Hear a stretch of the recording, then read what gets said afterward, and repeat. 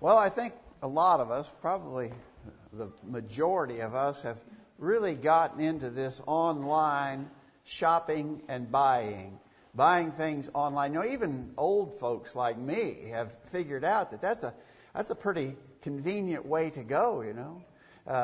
You get on the computer, you do a quick search, and you find what you want, and you can buy it, and they bring it right to your door. It's amazing. In fact, the delivery times have even gotten so fast. You know, sometimes I can order it today and get it tomorrow. And it's so much easier than going to the store. You know, especially during this coronavirus pandemic, a lot of people have gone to online purchasing because you don't have to go out in the crowds. You don't have to go to the store. It's just so much easier. It has become so popular that I read recently that Jeff Bezos, who's the Amazon guy, you know, his personal wealth increased more than $80 billion this last year because so many people were buying things online. It has really become popular. Well, if you were a marketeer, if you were trying to sell things online, maybe it might not be goods, it might be services. Maybe you are online and you're trying to sell your services. Or maybe you're trying to sell merchandise, but whatever, you're online. You have an online presence. You're trying to get people to come and order things from you. You know what's really important? It's important that you have good customer reviews, right? When you're buying online, what do? Well, I know what I do. Very often, I go to the customer review section. How is this product viewed by other people who bought it? How is this contractor viewed by other people who used his services? And if his reviews are good, then you have some confidence that it's okay and you can move forward. But I'll tell you, if the reviews are bad, you're probably going to shy away from that thing or from that service. Because if other customers have not been happy, very likely you might not be happy either. And so customer reviews are really a big factor in decision making. Negative reviews are a bad thing.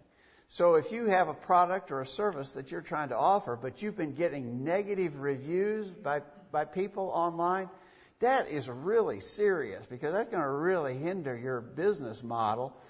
In fact, there are companies out there that actually do nothing other than try to resolve negative customer reviews for companies because it is such a big deal. It's so serious. You do not want people to have a bad impression of you if you're trying to do business online. Okay, now with all of that having been said, I want to apply that notion to what we're doing here today.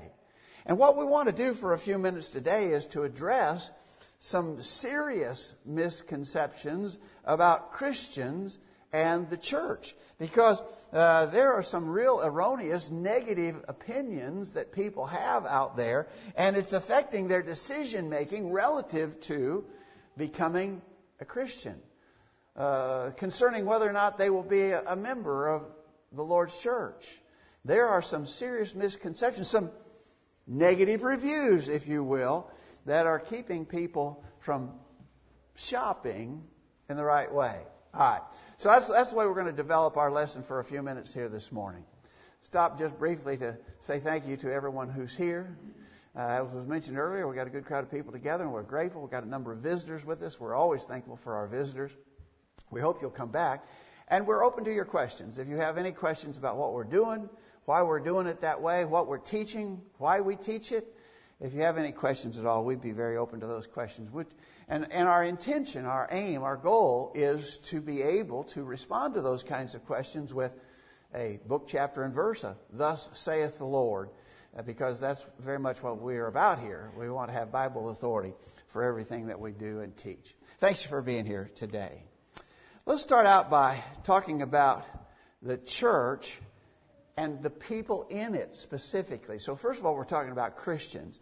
And we want to stress that the church is not made up of people who believe that they are perfect. Someone says, well, I could never be a Christian because I'm not perfect like those folks over there. You know, I know some Christians, and I've been associated with some, And I'm not a perfect person, therefore I don't think that I could ever do that. I'm not a perfect person. Well, that's a misimpression, because there's nobody here that has ever claimed to be perfect. We hold the Apostle Paul up in very high regard. He wrote a majority, really, of the books in our New Testaments, and he was a great hero in service to God. We hold him up in high esteem. But notice what he said in Philippians 3, beginning verse 12. Not as though I had already attained, either were already perfect. He said, what did Paul say? I'm not perfect.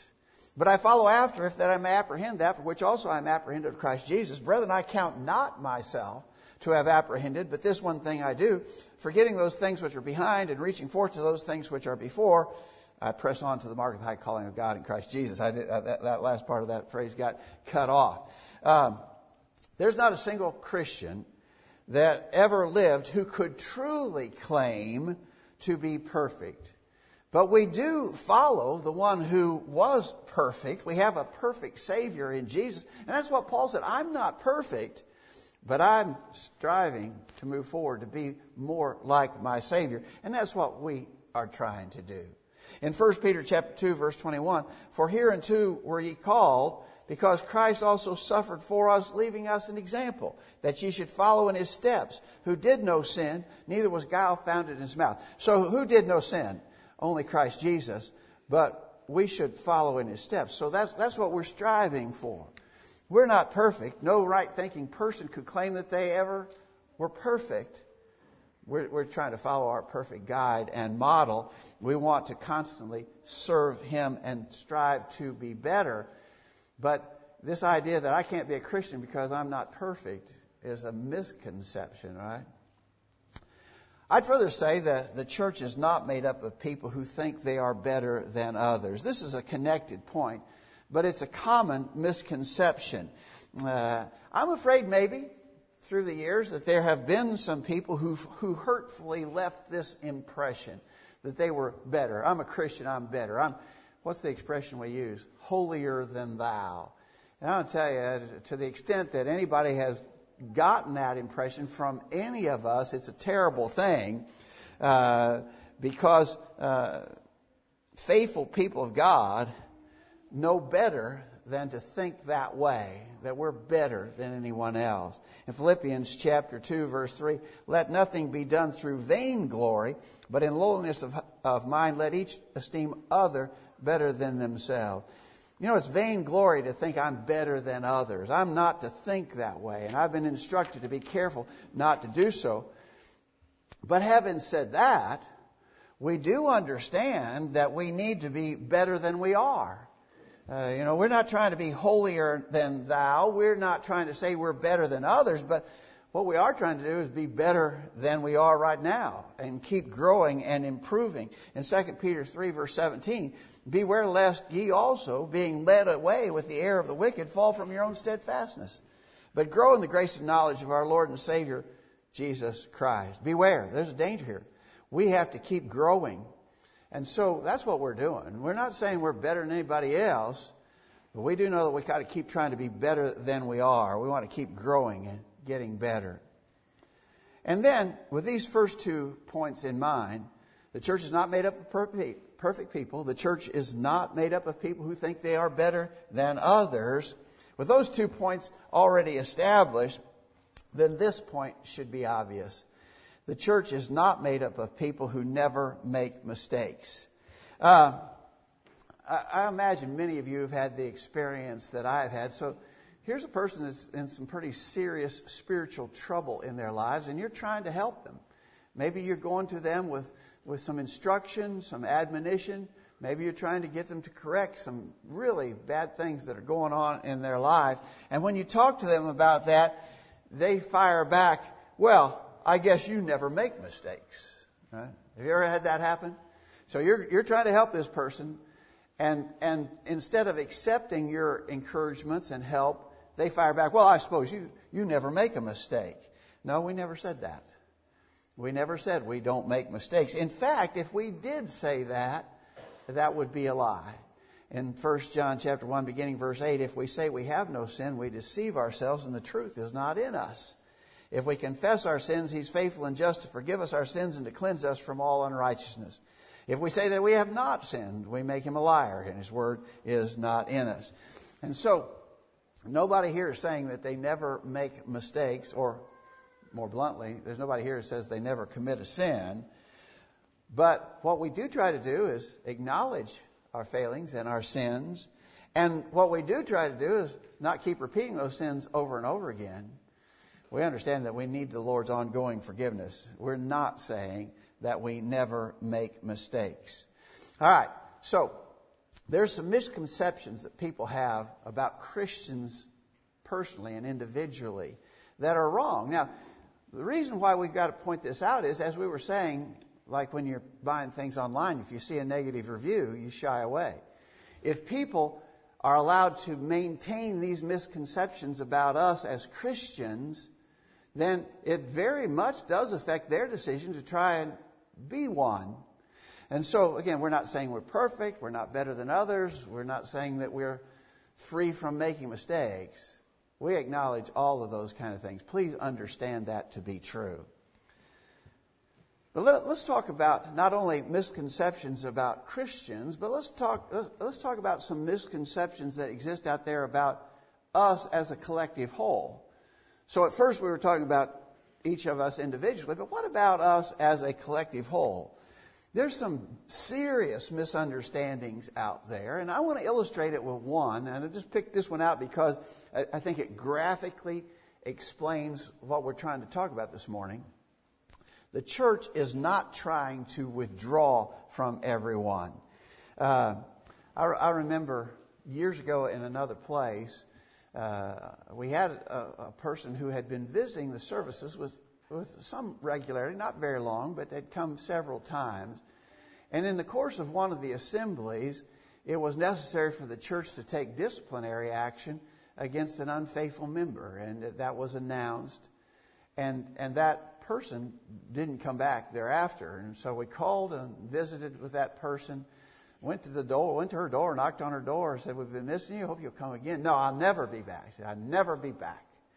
She said, "When I was there last time, that letter was read concerning that person who had fallen away, and I think that was the most hateful, despicable thing that I have ever witnessed.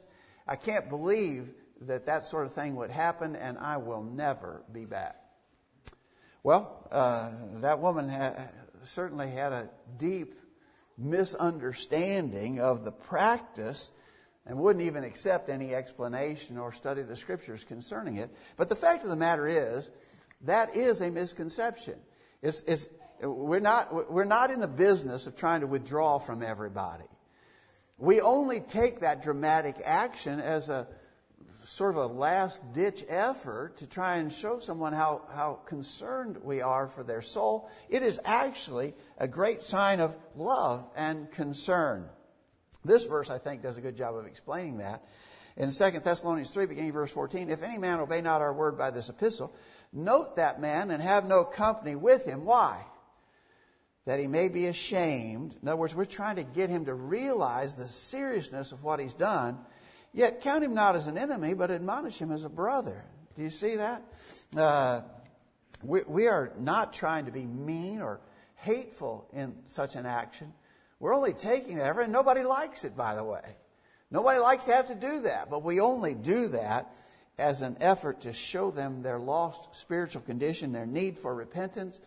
And really, it's a sign of love. It'd be so much easier to look the other way, to ignore that teaching, and to never pursue that sort of a thing. But that would not be the loving thing to do. So it's a misconception to think that we hatefully are just trying to withdraw from as many people as we possibly can. And again, I chose that one to be first here specifically to show that people get the wrong impression. And they're not careful enough to ask why. If you simply ask the question, it's easy to explain that. Don't jump to the wrong conclusion about the church. The church is not trying to set up arbitrary rules to hinder people. I know a lot of us have talked about during the last many months of this coronavirus pandemic, We've talked about our frustration over the fact that different governments, state and local governments, have instituted rules for their citizens, supposedly to try and prevent the rapid expansion of the numbers who are suffering from the coronavirus. But so many of the rules have been just so arbitrary and inconsistent. And I think people are really, really growing tired of that. We do not like that. We don't like to see it when our government leaders make these harsh, arbitrary rules. And then and what's really bad is when we are shown that they themselves are hypocritical and don't even keep the rules that they apply to everybody else. So we understand this idea of arbitrary rules. It's a very unpleasant thing. Well, some people have that view about the church. We're just out here setting up arbitrary rules and then expecting and demanding people to keep those rules. We don't want anybody to have any fun or enjoy life. We'll talk a little bit more about that in a minute. But we're just making these rules to make it hard on people, to try and hold them back and hinder them from enjoying life. Well, the first observation about this is that we are not the rule makers. They are not our rules, okay? And anybody, in fact, we would adamantly oppose anybody who tried to set up their own personal rules to govern God's people. We are not rule makers at all. It's not our rules. They're God's rules, okay? Please understand that. And if it cannot be proven from the Scripture to be a rule of God for us, then we will not allow anyone to impose those kinds of rules on anybody else. Okay? We are not rule makers, but the rules are from God. In Deuteronomy chapter 6, we reference this verse pretty often because it states it so well. Moses sort of giving his final instructions to the children of Israel. He said, "So the Lord commanded us to observe all these statutes, to fear the Lord our God." Notice, for our good always and for our survival as it is this day. Now, we don't live under that same law that Moses was referencing right there. But there's a principle stated, and it's always been true. As God has dealt with people and as He's given instructions and commands for us to observe, He gives those rules for our good. He's not trying to hinder us or beat us down. The rules that God puts in place for His people are always for our well-being. In 1 Timothy 4, verse 8, bodily exercise profiteth little, but godliness is profitable. Godliness is profitable unto all things, having promised the life that now is and that which is to come. Notice, these rules of godliness have promise of the life that now is. In other words, it's for our good. They're to make our lives better. The rules of Scripture actually protect us from all kinds of bad things that could happen to us. They guide us away from. The rules of Scripture guide us away from things that can hurt us. To illustrate, the Scriptures tell me to be faithful to my wife. Oh, that's just a rule trying to beat me down and hinder me from having fun and enjoying life. I should be able to go out and get other women if I associate. What about the people who do that? What about the people who ignore the rules of marital fidelity and choose to do otherwise? Are they ultimately better off for doing that? Are their lives made happier and better by virtue of that? You know the answer is absolutely not, right? And so when God tells me to be faithful to my wife, He hasn't tried to make a harsh rule to restrict me in a mean, harsh way. He's actually told me to do something that's in my best interest anyway, right? And we could multiply the examples of that. But the church is not, first of all, not in the rule-making business, and the rules are not there to try to hinder people and hold them back. Here's another one. And these are all obviously sort of multi-directional. These don't necessarily flow together. But some people have the idea that the church is trying to make people ugly by imposing strict rules concerning modesty. Speaking of rules, we were just talking about rule making, and some people think we have these rules, these harsh rules about how people dress. This is a great misunderstanding. I think if you took a survey and asked people a question concerning Christians and the way they dress, I believe a lot of people would say Christians have to dress funny. Christians are expected to dress funny. They don't get to dress like normal people dress. Well, first, let's acknowledge that it is true that as Christians, we're not following all the extreme trends of modern culture when it comes to the way that we dress. But, having said that, you also have to admit that the dress standards and the dress trends are constantly changing. You know, it's hard to keep up. If you were even trying to keep up with cultural trends concerning modesty, you'd have a hard time doing it. But in reality, all of these cultural trends about dress are so superficial. And I would just ask thinking people this question. Do you really want your beauty and worth to be determined by whether or not you're able to keep up with the latest fashion trends? Is that the way you want to be measured? Is that how you want to be remembered? She was the most fashionable dresser. She was always on the cutting edge of cultural trends in dress. He was always such a great dresser. The thing I remember most about him of all is the way he dressed. It was just so outstanding. Right in touch with the times. Is that really how you want to be remembered? 1 Timothy chapter 2, verse 9. In like manner also, women adorn themselves in modest apparel, with shamefacedness and sobriety, not with braided hair or gold or pearls or costly array, but which becometh women professing godliness with good works. There's a better way to show who you are than to show it by how you dress. Show the good works. Adorn yourself in a different way. Don't make the way people notice you be because of how you dress. Maybe Peter said it best here in 1 Peter 3, beginning verse 3. Do not let your adorning be external, the braiding of hair, the putting on of gold jewelry, or the clothing you wear, but let your adorning be the hidden person of the heart, with the imperishable beauty of a gentle and quiet spirit, which is in God's sight very precious. Notice, this is an imperishable beauty. The problem with following the fashion trends is, well, first of all, you follow the fashion trends, it's probably going to make you be immodest, sinfully immodest. But secondly, that's going to change. What's the trend this year will not be the trend next year. You're going to have to really work to try and keep up with all of that. But ultimately, it's all going to fail, right?